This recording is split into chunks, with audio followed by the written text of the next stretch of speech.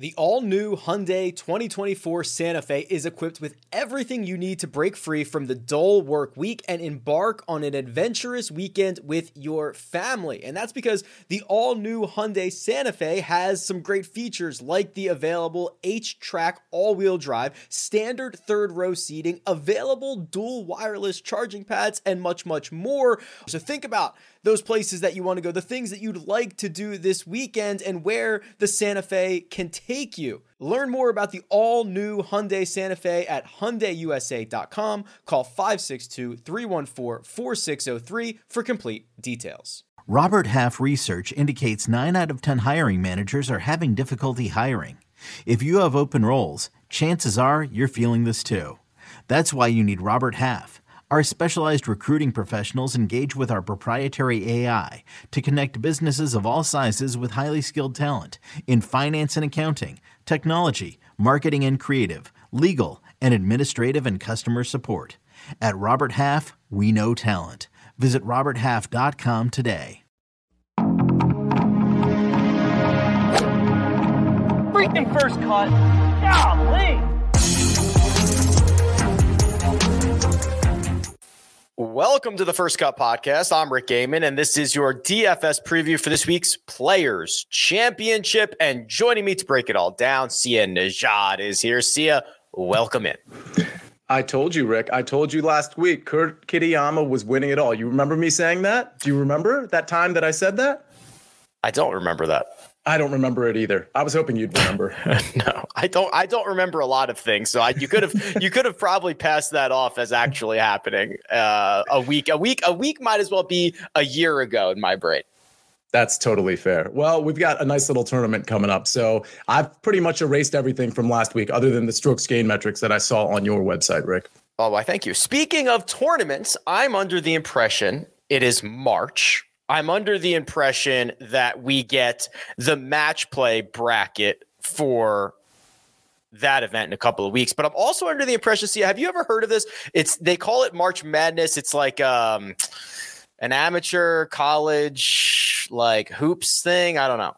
I think it's softball. Yeah, I've heard of it. I think apparently it's pretty exciting. You fill out brackets or something and you might win money or prizes, something like that. Generally quite popular. So we will again partake in a little bit of bracket challenge here on the First Cut. I cannot remember what the prize was last year, but we gave out something to the winner. That bracket challenge sign up is now open. So link in the description for the bracket challenge. You can take us all on and see if you can beat us with your college basketball knowledge, which I imagine you can, because I have zero idea what's going on. That's in the description. Also, the link for the fans to get their one and done vote in, also in the description. So the fans, hey, take a minute. A lot of stuff down there for you to check out.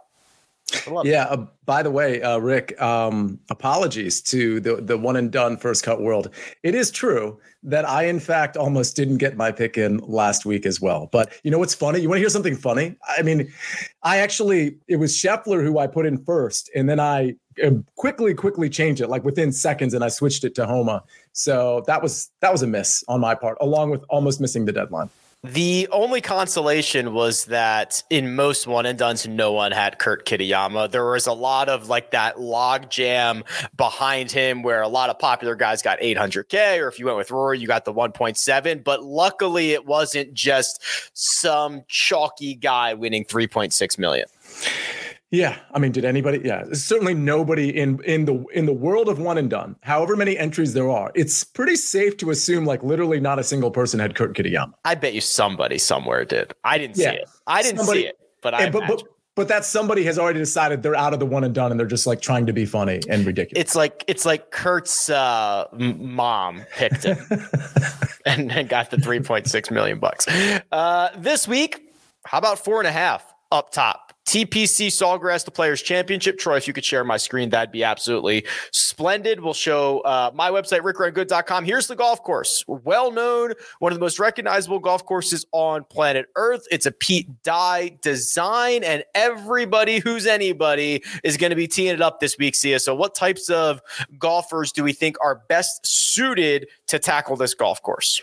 So I think there's a number of golfers that a number of types of golfers that can attack this course quite successfully. And we've seen that with some of the winners and top 10 leaderboards over the last few years in particular.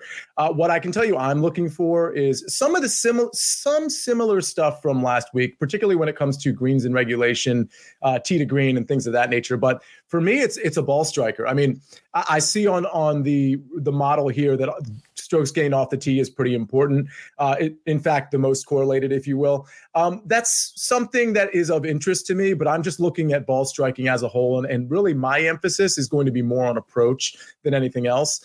So, I think staying in the fairway, kind of staying out of trouble with water being everywhere on this course, that's going to be paramount to me. And that doesn't mean that guys that aren't good off the tee are going to be out of my player pool. It's just not a priority for me. Well, the model, which has zero opinion and is strictly based on math, also loves the ball striking category. So strokes gained off the tee, ranking 7th, means there's only 6 other courses on the PGA Tour schedule where off the tee is more important. Strokes gained approach, ranking 9th, means there's only 8 other courses in which strokes gained approach is more correlated to success. And those two things kind of stand alone, Sia. The rest are kind of average stats around the green, distance, accuracy. They're all fine, but those historically have been much more average. The other thing I want to consider, a couple things I want to consider, par 5 scoring has generally been a through line to success at this golf course. You'll see it show up here, whether it's, long approaches going for the green, par 5 scoring average, those types of statistics, because those are kind of the gettable opportunities around Sawgrass, not only passes the sniff test, but also the math bears it out as well. Yeah, and that's something I've added a smaller weight to in my model. And so if I can marry strokes gained par 5, for example, or just par 5 scoring with ball striking and with greens in regulation, and I can get guys who are measuring out quite well in all 3 of those categories, I've found guys for my player pool.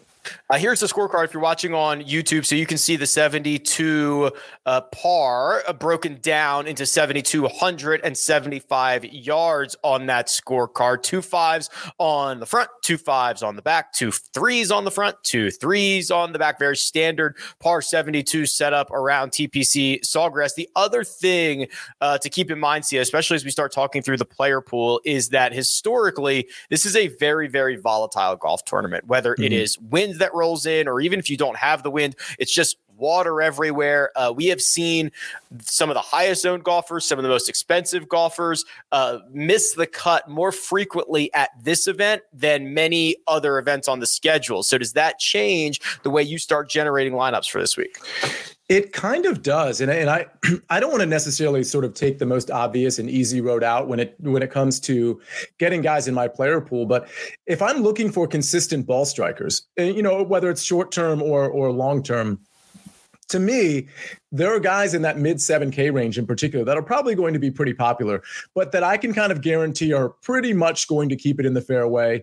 Greens in regulation are going to be really good. And I'm talking about, and we'll get to this, but guys like Keegan Bradley, guys like Corey Connors, even Tom Hoagie is somebody I'm interested in. Maybe Tommy Fleetwood. Like that 7K range has so many sort of positional plotters, kind of safe plays that because of the volatility here, that safe route, which would normally get you like a T21 or something, well, some of those guys might be falling that are normally in normal tournaments that are normally up at the top. I just wonder if all those guys that I'm talking about, instead of being in that T20 range, are all of a sudden in the T10, T12 range because they're just not making the mistakes. And if that's the case, then that's the route I want to take. Okay, fair enough. Well, let's start naming names. We'll go through the cheat sheet and start at the top of the pricing and work our way all the way down to the bottom. But first, we're going to take a quick break and hear a word from our partners. You ready? Go. Mission Impossible Dead Reckoning is now streaming on Paramount Plus. Hang on! It's off the charts spectacular. Go, go, go! Tom Cruise has outdone himself. The world's coming after you. Stay out of my way. Prepare for one of the best action movies ever made. This is getting exciting. Mission Impossible Dead Reckoning. Now streaming on Paramount Plus. Rated PG-13. Some material may be inappropriate for children under 13.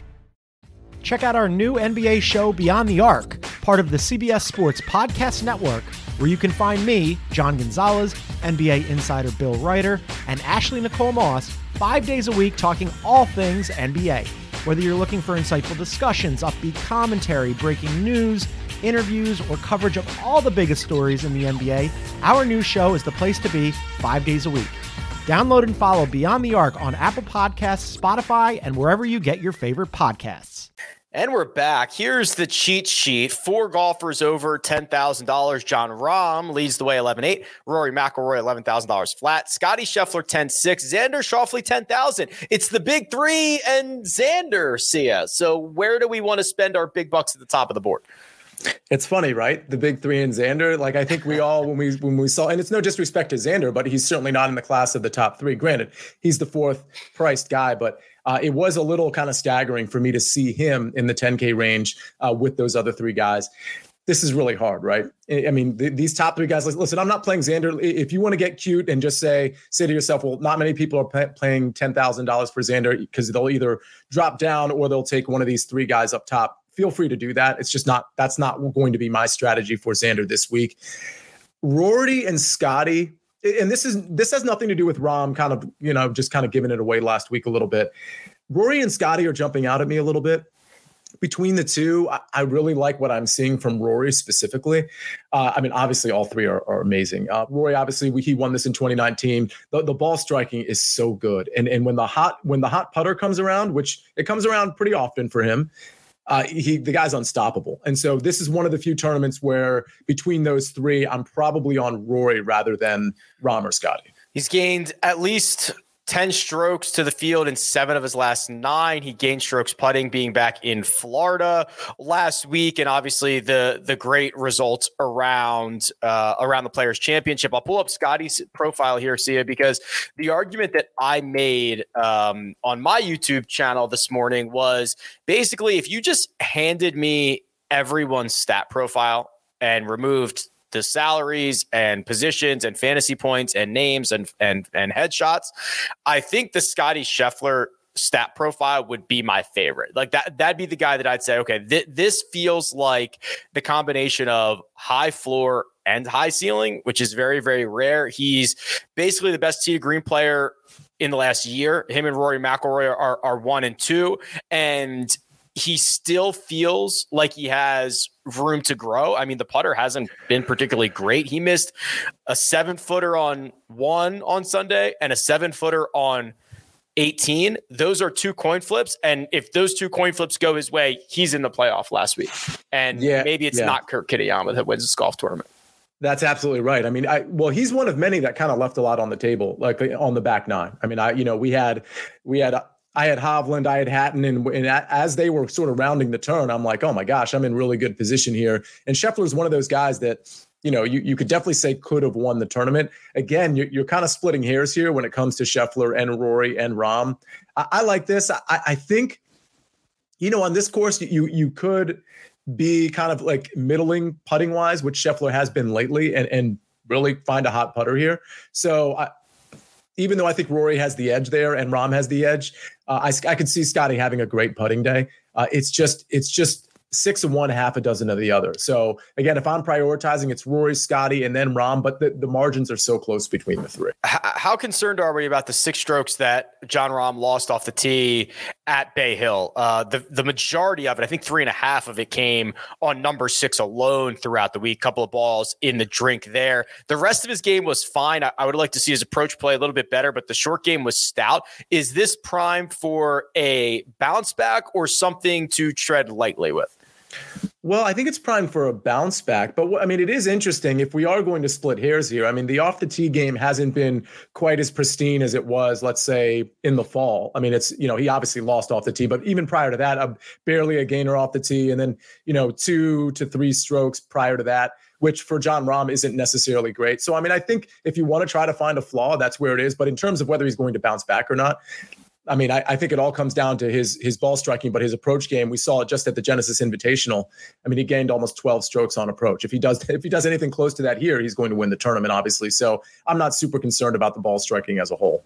Yeah, just to put a bow on the rest of this 10K range, here's Xander's profile. It's fine. A couple of finishes in the 30s at Riviera and at Bay Hill. He was a little bit better before that. He's still very clearly a well-rounded top-tier golfer. You just kind of have to decide where and how he fits into your lineups, which, early in the week, I think a lot of people are saying one of the big 3 or coming out and diving into this 9K range. See, is Xander just going to be the overlooked guy here?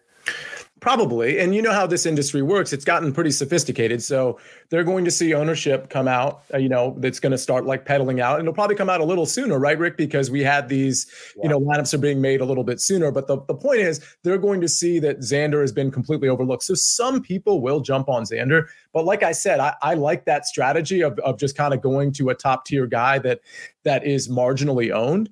But in this case, I don't. Like in this case, I'll get different other places. I'm not going to get different with Xander as opposed to dropping down to the 9K range, which there's so many guys I love, or going up to one of those big three that we talked about. I did just want to see. So Rahm's 11.8. Sometimes for these bigger events, you get softer pricing, which we haven't. Not really the case here. And maybe it's because the pricing came out early, but 11.8 is the most expensive Jon Rahm has been. Since the 2021 Fortinet. So we did not necessarily get that super soft pricing that sometimes we see at majors and the players. Yeah, that's right. And I think that's why we're going to see some collection areas, no pun intended, with a lot of like certain pricing tiers that people are just going to gravitate to because they're going to want to take an expensive Rahm, Scotty, or let's say Rory McIlroy, and then they're maybe going to want to take a 9K guy. What that's going to leave them with is like the mid 7K range. And so what that leaves them with is some of the chalky guys I talked about, some of those good ball strikers. So that's just something to keep in mind. I'm not necessarily pivoting away from all of those guys, but keep in mind that it's going to be very easy for people to put some of those premier ball strikers who are having really good recent form in the 7K range into their lineup. So again, consider maybe at least a couple of pivots in that range. The 9K range. Max Homa leads it off 9,900. Patrick Cantlay is 97. Colin Morikawa 95. JT at 94. Then the final two are Tony Finau at 9,200 and Sung J M at a flat 9,000. So this is that 1B group or whatever you want to call it of guys that everybody's probably licking their chops at. Think, hey, there's a lot of win expectancy here, a lot of win equity. Where do we go if we want to start here? What's interesting is I think the licking their chops category belongs for once to the 8K range as opposed to the 9K range, which we'll get to, because I genuinely think you can put a lot of these 8K guys in the 9K range, even in this field. So what that means for me is there's not a ton that I like.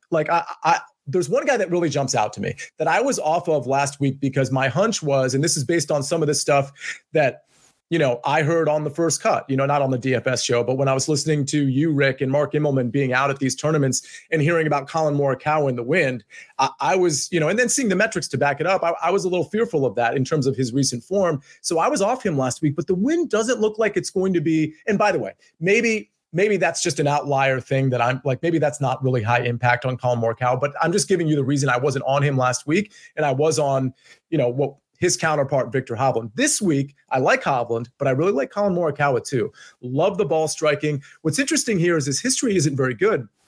But in 2021, he gained almost 7 strokes ball striking, which is pretty significant. The only reason he wasn't very good is because he lost over 4 strokes with the short game. So we know how volatile the short game in general can be with anybody, including Colin Morikawa. So I think the ball striking is going to be great. The wind's not super high, so that sort of hidden fear I have about him isn't really there. And don't forget, it's funny, we have such short-term memory. 6th at the Genesis and 3rd at the Farmers. I mean, this guy is actually in good form. He's just having some really volatile stretches where he's just off the map completely. And we know what, I'm not into trends this way, but he'll get a 3rd and then he'll miss a cut. Then he'll get a 6th and he'll miss a cut. Well, what happens this week? I think it's a good course fit. I like Colin. I believe he was also 4 under in 2020 through that one round that they played. So don't forget about that, especially for the younger guys. I kind of lump Colin Morikawa into the Justin Thomas conversation. It's like, I've got a lot of questions. I'm not sure how many answers I have. I think I'm a smidge more likely to go back to Justin Thomas than I am Colin Morikawa, because I know his around the green play is going to be sharp. I like the way that his ball striking is trending. He was another one of these guys, Sia, that with 7 holes to go at Bay Hill, you're looking at this and saying, well, JT's in the mix again, and it didn't finish well for him, but he's kind of been lurking a little bit.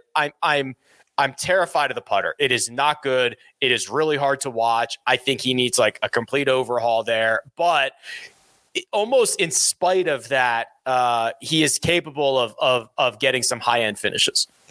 Yeah, and we've seen it here with him. We've seen the high-end finish in 2021, finishing in first, and the 11th in 2018, a 33rd in 2022.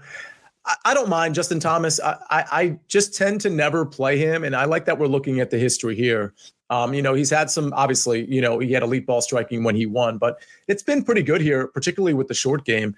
I just don't think I'm going to Justin Thomas. I think I'm only going to dabble in this 9K range. I'll probably go with like a Colin, and I might.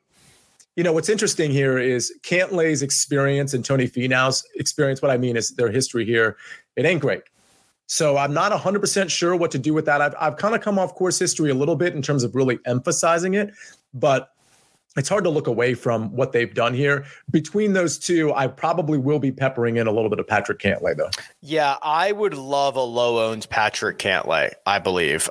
He's made some equipment changes. He kind of talked through that a little bit and took him a little bit to get rolling, and now it's back-to-back, top 4 finishes at Riviera and Arnold Palmer. I've seen the history, right? It's brutal. It's 3 straight missed cuts, but before that, it was 2 consecutive top 25 finishes. So if I can get a low-owned Patrick Cantlay, I'm interested. The guy who might just actually be the best one in this entire range we haven't spoken about, it's Max Homa. 11 strokes on the positive in ball striking last week at the Arnold Palmer Invitational. He's kind of turning into that guy. And one week it's gain 11 in the ball striking and finished T14. The week before that, it's gain 11 with the putter and finished runner-up. I mean, there's a lot of paths to the top of the board for Max Homa.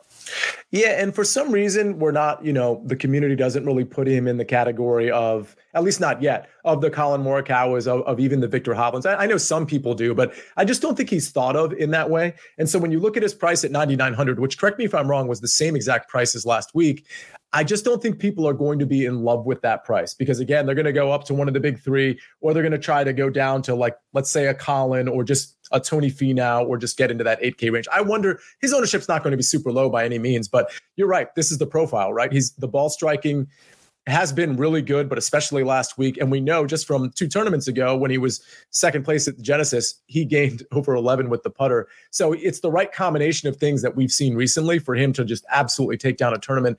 I remember because I had Homa in the one and done last week, and I felt like he hit it to 7 feet on every hole, and he just kept missing the putt. And I'm like, man, this is not the Max Homa I know. I like what's going on here.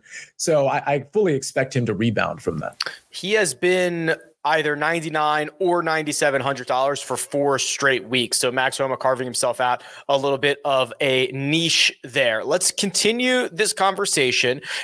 Sia has already alluded to the fact that he thinks the 8K range might be the best range. We'll talk about them, the 7s, the 6s, and much more. But first, we're going to take a quick break and hear a word from our partners.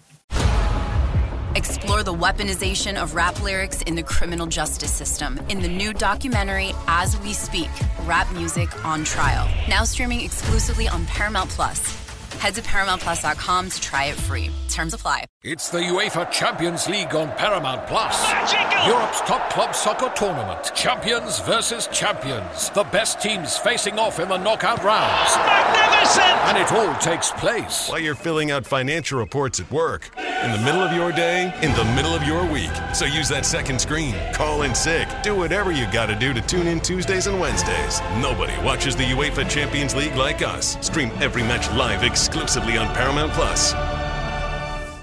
And we're back. The 8s, Victor Hovland, $8,900. Will Zalatoris, Jordan Spieth, Matt Fitzpatrick. Cam Young sits right in the middle at $8,500. And then the bottom, Hideki, Terrell, Shane Lowry, Tom Kim, Jason Day. Sia, you've teased this area of the board. Let's dive into it a little bit further. There's so many good players here. I mean, I think you could make an entire line. I mean, I'm not recommending it. I think you could make an entire lineup with this range and be kind of okay. So let's start with Victor Hovland. I got away from him a little bit last week, and you remember on the DFS show, I was in love with Hovland, and we were talking about how he's ready to pop and he's ready to win, and the trajectory is good, and his results over at the API were good. He ended up being in the quote wrong wave, so I got away from him a little bit, which was of course ended up being a mistake. But speaking of waves, I just want to point out It doesn't look like the wind is going to be crazy, and it's just Monday, but it does look like, to the extent there's any advantage whatsoever, again, on a Monday, I'm saying PM, AM, Thursday PM, Friday AM looks to be a very slight advantage, but not one right now that I would pay much attention to, if any. So my larger point in making that statement is I don't think we need to worry about wind waves too much. Again, here on a Monday, we'll reassess on Wednesday. But Victor Hovland, 9th year last year, ball striking is exactly where we want it to be. So I like him quite a bit yet again. I'll point out Will Zalatoris. This, to me, him and Victor Hovland feel like slight misprices here. And I know they're not really misprices because everybody has to go into a certain slot. But if you told me that going into this tournament without seeing anything else, that Victor Hovland was 9,300 and Will Zalatoris was either 92 or 9,400, I'd be like, yeah, that totally makes sense. So I think that's tremendous value on Will Zalatoris. 26th and 21st here so far. Bad API finish, but we're only 3 weeks removed from him being top 5 at the Genesis. So we know Zalatoris is pretty much back. If we're worrying about the back injury from before, nothing to worry about there. I'll point out a couple other names. Yeah, before you do, just 2 elite ball strikers that you've pointed out there. Zalatoris, 14 strokes ball striking in his last 2 trips to Sawgrass, plus 5.5 at Bay Hill, 7.8 at Riviera. And then Victor's been on this upward trajectory of ball striking statistics for 4 or 5 weeks now, culminating with 10 last week at Bay Hill. But also remember, he led the field here last year, gained like 14 strokes ball striking. It was like 2.5 more than anybody else. So those are certainly. I think they're riskier options because they might just like lose 5 strokes in the short game categories. But they are elite ball strikers going to places they have generally dismantled with the ball striking. Right. And we've seen them. So what's interesting is if you look round by round, of course, you're going to see more rounds. Like let's take Hovland, for example, where around the green, it's not very good, but there are some rounds where his around the green game, he's gaining and he's fine. So, I mean, you're playing the volatility here a little bit when it comes to short game and Victor Hovland, but don't forget there are rounds where he's great with the short game. So it's one of those things where I'm willing to take the gamble, particularly when we have such an elite ball striker and a guy who absolutely, and it was in spite of the around the green game perhaps, but he absolutely could have won last week along with a number of guys. Both Thursday morning guys are actually in back-to-back tee times off the first tee. Hovland 9:34 with Fitzpatrick and Lowry. Zalatoris the next group with Xander and Kurt Kitayama gets himself a big-time featured group fresh off victory. Okay, where are we headed next, Sia? Yeah, so I'll mention, because I've been on these guys a little bit the last few weeks, I'll mention Tyrrell Hatton and Shane Lowry. I think those are both really good plays. They'll probably carry a little bit of popularity, but I really want to address 2 other guys. Tom Kim, because I think he'll get kind of squeezed here, because I just, with the lack of experience and him just kind of being a little bit down in the ball striking and putting departments, I don't think people are going to be super interested in playing him. But to me, he's a great course fit. And the upside to me is still there, both with the ball striking and the putting. So if he's going to be relatively forgotten, particularly because there's so many other good 8K guys right next to him, I'm happy to jump in on Tom Kim at 8,100. Go ahead. Yeah, it's not like he's been bad. He's just hasn't won 2 out of every 9 starts, which is like what he was doing when he first broke onto the scene. So, the metrics are still generally positive. There's a lot of guys that would love these results. Absolutely. And part of that, by the way, I mean, the metrics might just be dipping too, because the talent, especially over the last handful of tournaments, has been a little bit better. But I think the potential for Tom Kim is exactly what we thought it was 2 and 3 and 4 months ago. So I'm very much happy to speculate on him at 8,100, particularly on this course. The other guy, and I think this guy's going to be pretty popular along with Hatton and Lowry, Jason Day. Recent history, course history. I'm not sure what's not to like. I'm not sure what you could possibly criticize here. We talked about him a lot last week. Putter has been on fire. Ball striking has been very good. Only minor criticism is the approach hasn't really been elite. But when you contrast the lack of elite approach play, if that's what you want to call it, with his finishing positions, I'll just give you the last handful: T10, T9, 5th, T7, T18. He had a missed cut in there, T16, T21, T11, T8. I mean, he's like basically a top 15 machine. And honestly, at 8,000, if you didn't have a name next to this, just let's look at the finishing positions alone. And you said, this is Xander Schauffele at 10,000. We'd all buy it, right? And that's not a criticism of Xander Schauffele. It's more of a compliment on Jason Day. But why isn't this an elite golfer's, not a Rory McIlroy, but why isn't this an elite golfer's profile? And he's only 8,000. I just really like Jason Day. Last 36 rounds, everybody in this field, there's only 4 golfers who have gained at least 2 strokes per round. Rory McIlroy, Jon Rahm, Scotty Scheffler, Jason Day. So the big 3 and J Day, I don't need to remind you that the big 3 are all $10,600 or more expensive. Jason Day, $8,000. So yes, I believe he will be popular. It is very well warranted. Anybody else in this $8,000 range? Hideki's been weird. He hasn't played well.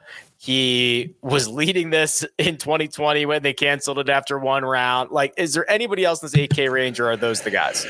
I mean, I think I didn't really talk about Hatton or Lowry. I mean, they're definitely in play, but I think Cameron Young is at least interesting because of how he flashed last week. I don't think I'm going to be making the dive back in on Cameron Young, and it's not because I don't like him, but it's because I like those other guys so much more. I mean, there's this 8K range is so rich that it's really hard to get to your 4th or 5th favorite guy, even though it might be a guy you really like.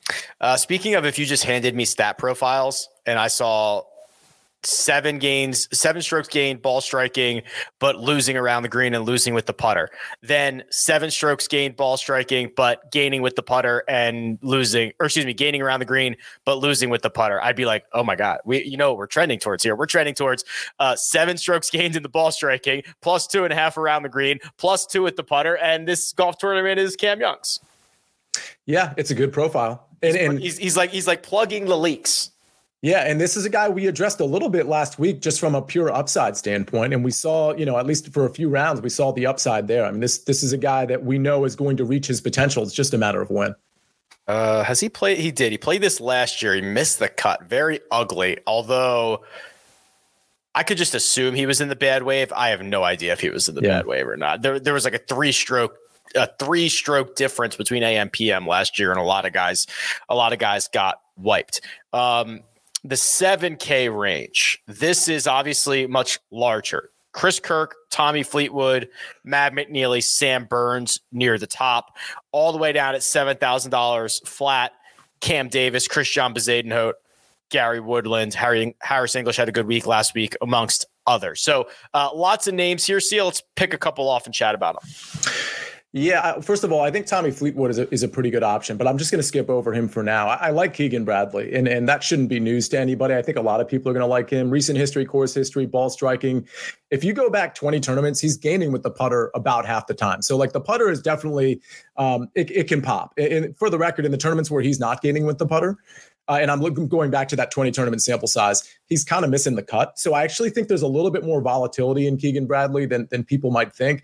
But I also think the upside is absolutely there. Second at the Farmers, first at the Zozo, T10 at the API just last week. So I like Keegan quite a bit at 7,500. There's nobody. So Keegan has played in the last 5 editions of the Players Championship every possible round, which means he's made the cut in all 5. He has not gotten MDF'd. Remember, that used to be a thing where they'd make a secondary cut after Saturday if too many guys made the cut. And his history here is 5th last year, T29, T16, T7. So that's 4 straight top 30s. 3 of them were 16th or better, and then a T60 in 2017. And you could argue he's probably playing the best golf of his career, or at least close to it right now. So yeah, that's certainly a convergence of trends on Keegan.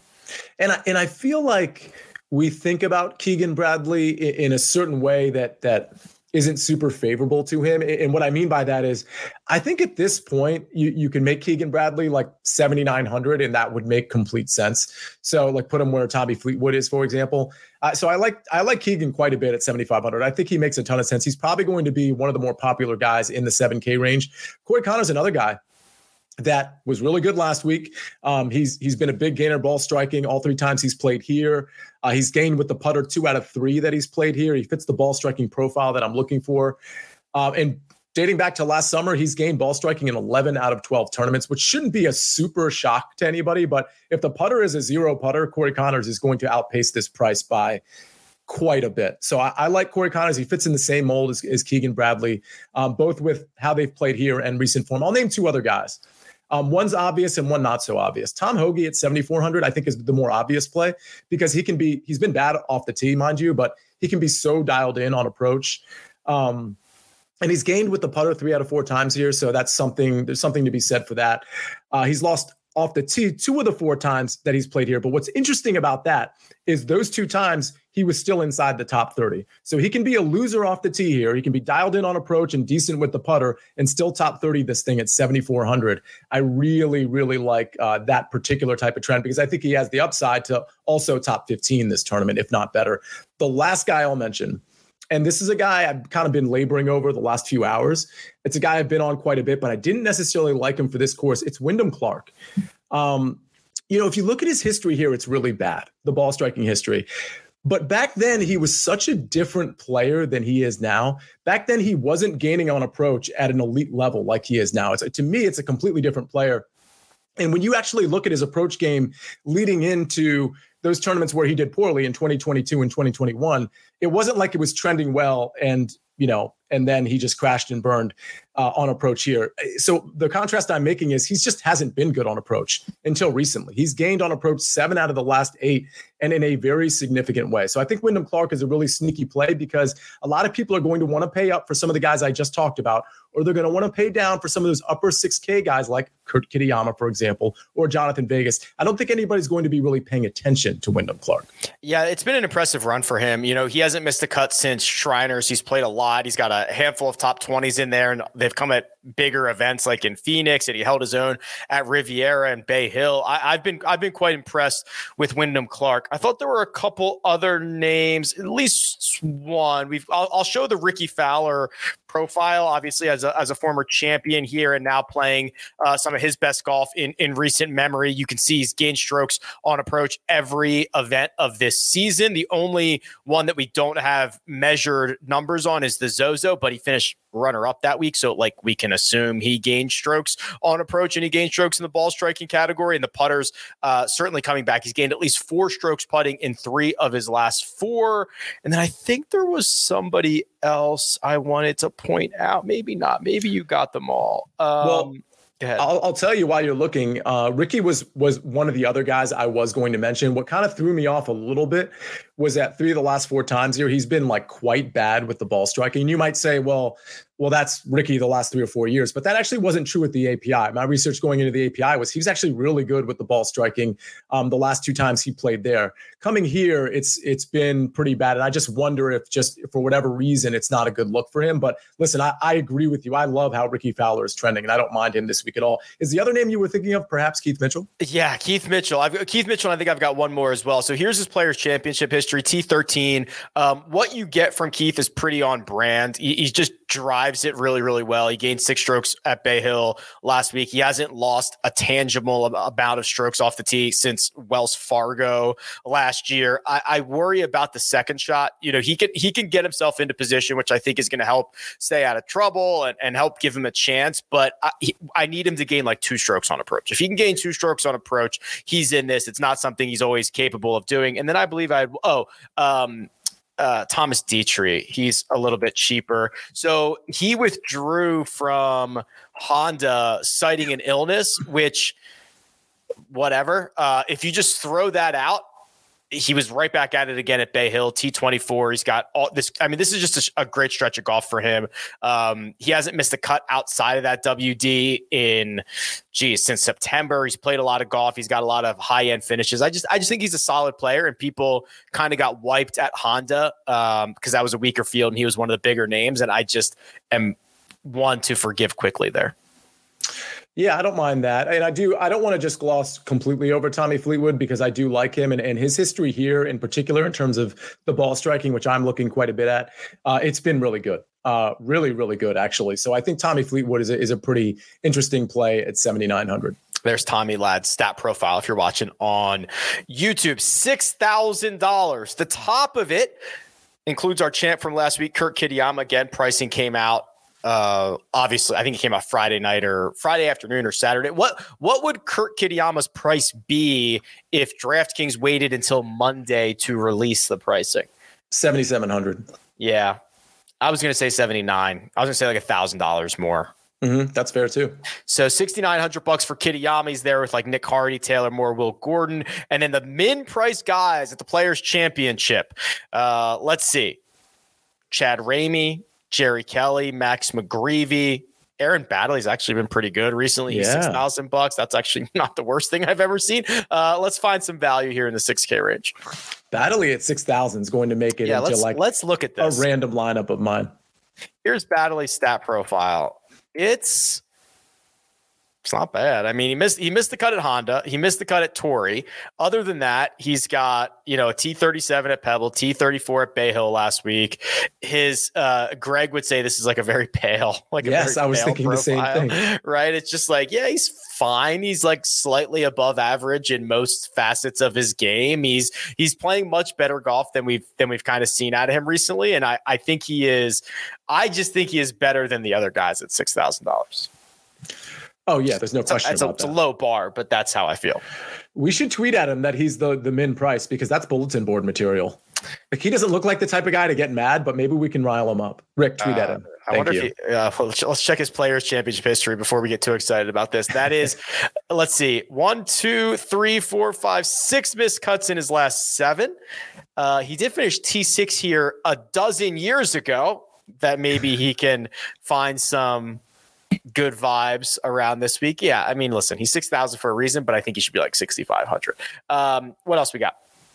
I mean, Kitayama is obviously interesting. I think he's going to have a lot of people's interest at 6,900, and it makes sense. I mean, he was really good last week. He, for the record, he did a lot of the damage with the short game as well, as opposed to just being just a murderer on the ball striking. But just a really good tournament. He was completely locked in the whole time, and it's not the first time we've seen him be really good at golf. For the record, CJ Cup back in October, he was excellent pretty much everywhere. So I like him, but I think he's going to carry some ownership. That's fine if it's not completely out of control. It's part of the reason I like Wyndham Clark, because I think people will pay down for Kurt Kitayama, for example, or maybe a Jonathan Vegas, who I also like at 6,800. Vegas has some good and bad history here, but the strokes gain metrics as of late have been just off the charts. So good.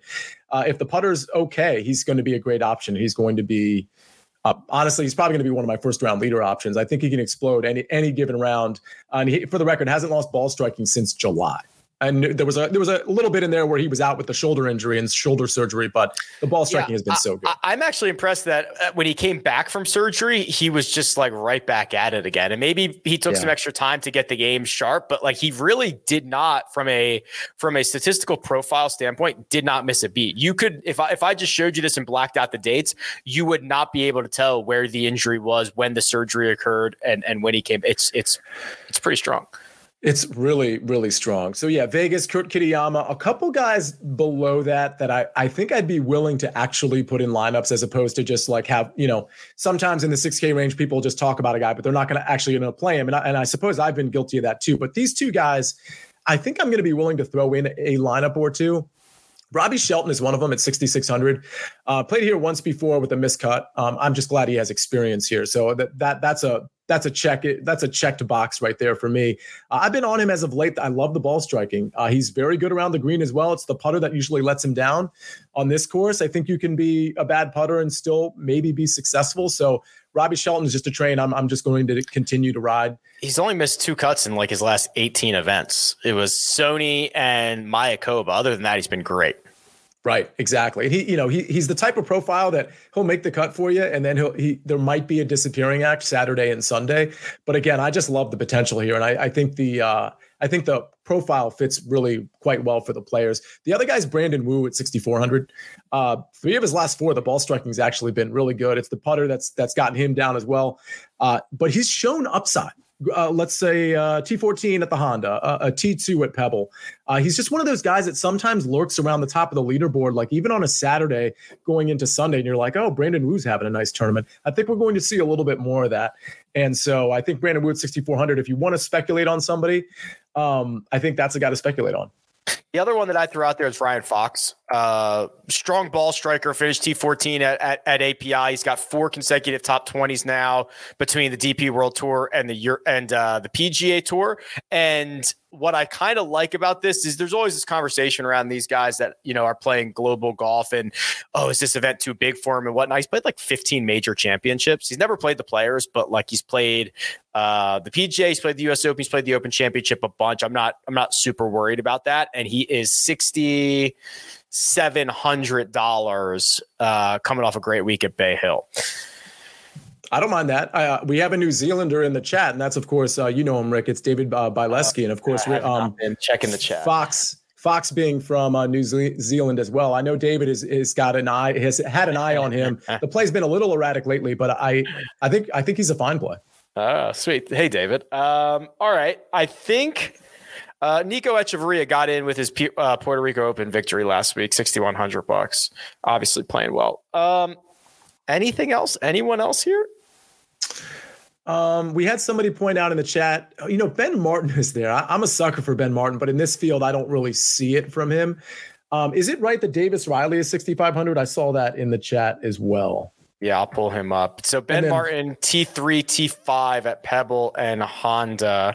Davis Riley is here, is coming off a T8 at Bay Hill. A great ball striking week, T29 at Honda after those missed cuts, which is something he kind of does. He's a very streaky golfer at this point. Mm-hmm. And part of the T8 was gaining almost 5.5 strokes with the putter last week, but the ball striking was okay. And the previous tournament at Honda gained over 6 ball striking. Man, that putter that's pretty bad. We're in Emiliano Grillo territory at that point. Kyle Stanley stuff. Nobody in Emiliano Grillo territory. First from tee to green last week, dead last with the putter. Almost impossible to do. So good. All right, let us suspend all logic and reason. Let us do some strokes gained narratives. If you've ever seen this before, if you're tuning in for the first time, we just have a little fun here at the end. And whatever the narrative is for the week, which the fans kind of make up and see where we go, they submit a lineup, and then we read them here. And I have not even seen these. Sometimes I'll peruse the slides before. I'm going in dark here, Troy. So just throw them at me, and we'll see what's happening here. Oh boy. This first one's a doozy. This is probably not one to not have read beforehand because it's lyrics to a song by Jermaine Dupri and Ludacris called Welcome to Atlanta. And yeah, pretty much. And I promised everybody you practiced and that you would rap this today. Well, that is a lie. It is a lie. So it's from Brent Harris. So he says this is his first musical contribution. So Brent, unfortunately, I'm not going to be rapping this, but it is set to the beat of Jermaine Dupri's "Welcome to Atlanta." How does that go?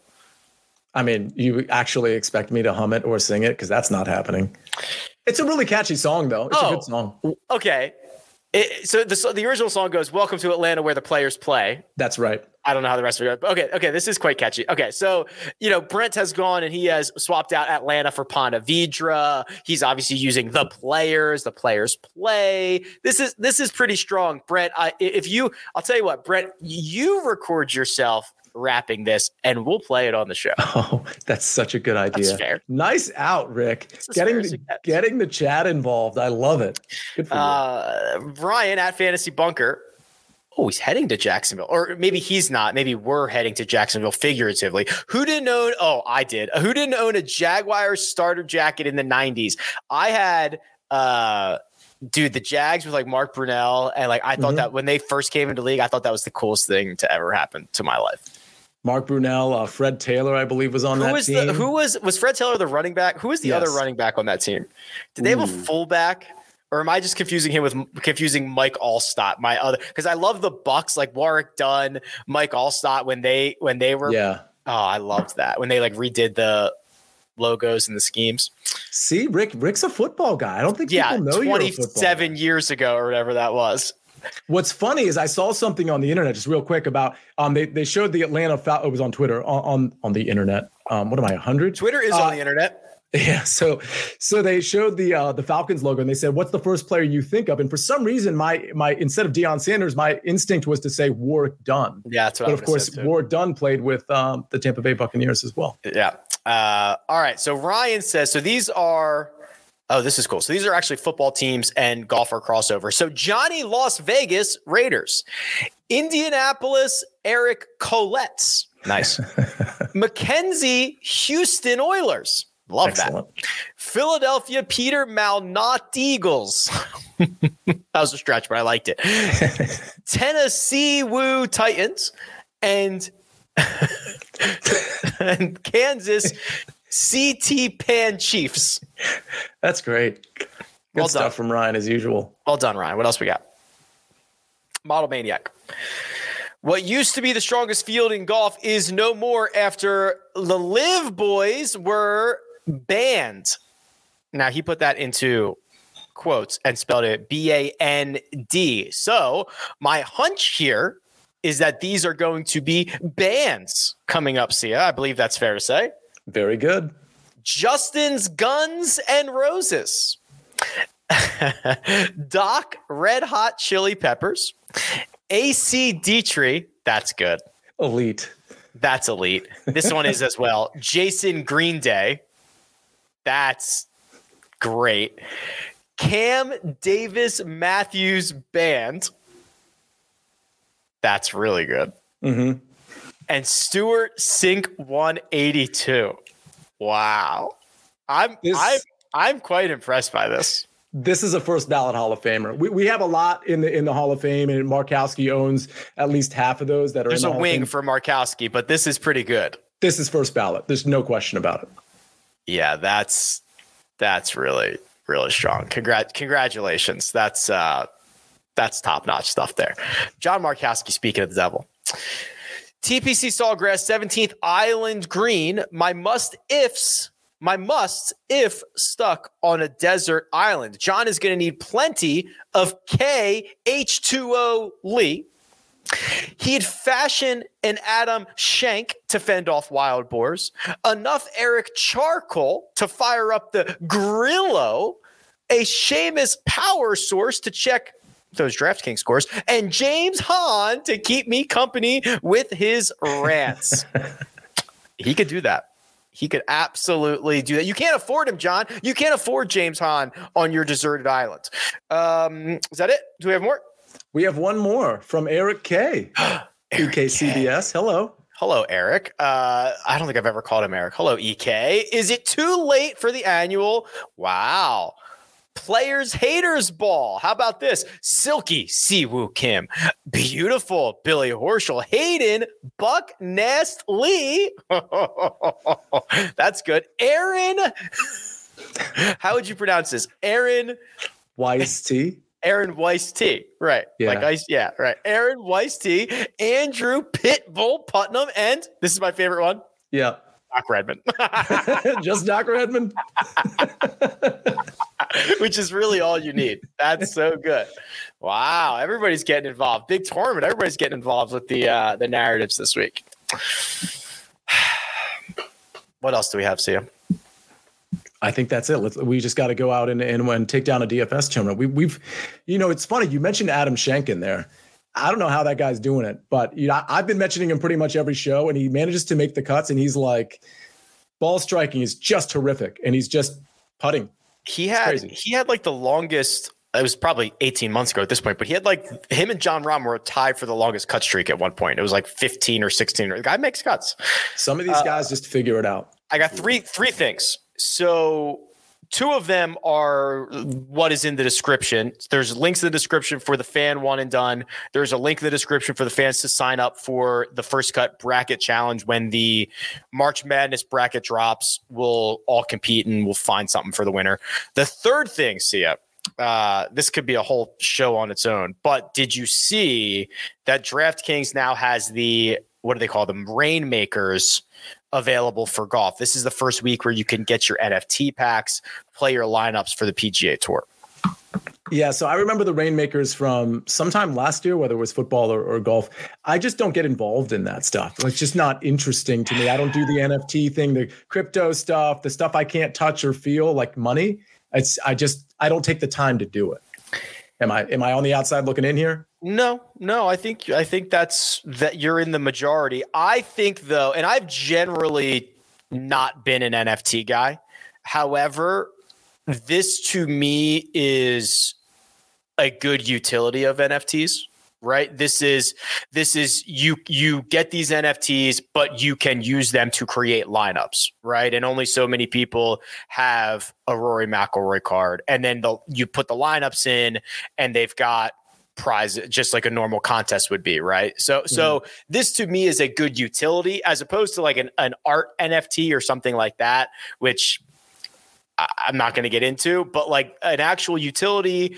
I believe this is a pretty good use of it. I don't know how involved I'll get, but I will at least keep an eye on it for the next couple weeks. That's fair. And I don't know if you had another thing, but I do have something to throw it at you just real quick. If you're starting your lineup with, let's say, Rory or Scotty, to pick one of the two, and you pair it with Zal or Hovland, it's going to leave you with about 7,500. You can do that, or you can have Morikawa, Hovland, and Zalatoris, some combination of those guys, and it's going to leave you with the same amount of money. Because we had this discussion last week. Do you take one of the top 3 guys and a guy you really like in the lower 9K, upper 8K range, or do you take a few guys that are in that sort of upper 8, mid 9K range? You get 3 instead of the 2. What do you do this time? I think I would take Scotty and Victor. I'm kind of convinced Scotty's just going to win this thing. I just it's crazy, man. We're going on a year now. We're going on a year where he is like the best tee to green player in the world, is in every golf tournament, and the ones he doesn't win, he very easily could have. It's getting nuts right now. And he kind of came out of nowhere, too. I mean, a couple of guys, including Rory, came out of nowhere at the API, but it feels like he's just like, oh, Scotty's having an okay tournament, and then all of a sudden he's got a putt to go to a playoff. It's like, doesn't even make any sense. Yeah, I think if you gave me Scotty and Victor right now, I'd be pretty smitten with that. Yeah, that's what was fair. The other option was what? Colin, Victor, and Zalatoris. Maybe like Homa, if I could get Homa, Victor, and Zalatoris, but I guess that'll cost me a little bit more. But marginally more. You could do that. Yeah. That would kind of be interesting. I do worry a little bit that like Victor and Zalatoris feel very, very volatile. Colin, Victor, and Zalatoris feels like 3 of the most volatile golfers above $8,000 or whatever, right? Like I'm happy to take on risk. That feels like a lot of risk. Yeah, that's fair. I get that. That's my opinion. I don't know. What the hell do I know? All right. We'll be back on Tuesday for the Mega Preview Pod and obviously round by round recaps after every round of the Players Championship. Big thanks, producer Troy, doing all the hard work behind the scenes. Sia Najad, available on Twitter at Sia Najad. And you can find me at Rick Run Good. This has been The First Cut. We'll catch you next time.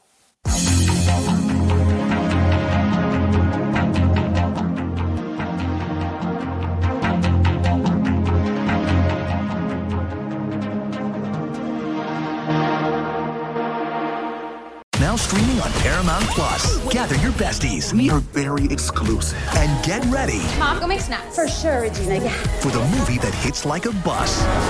In a good way. No one died. Mean Girls. Rated PG-13. Now streaming on Paramount Plus.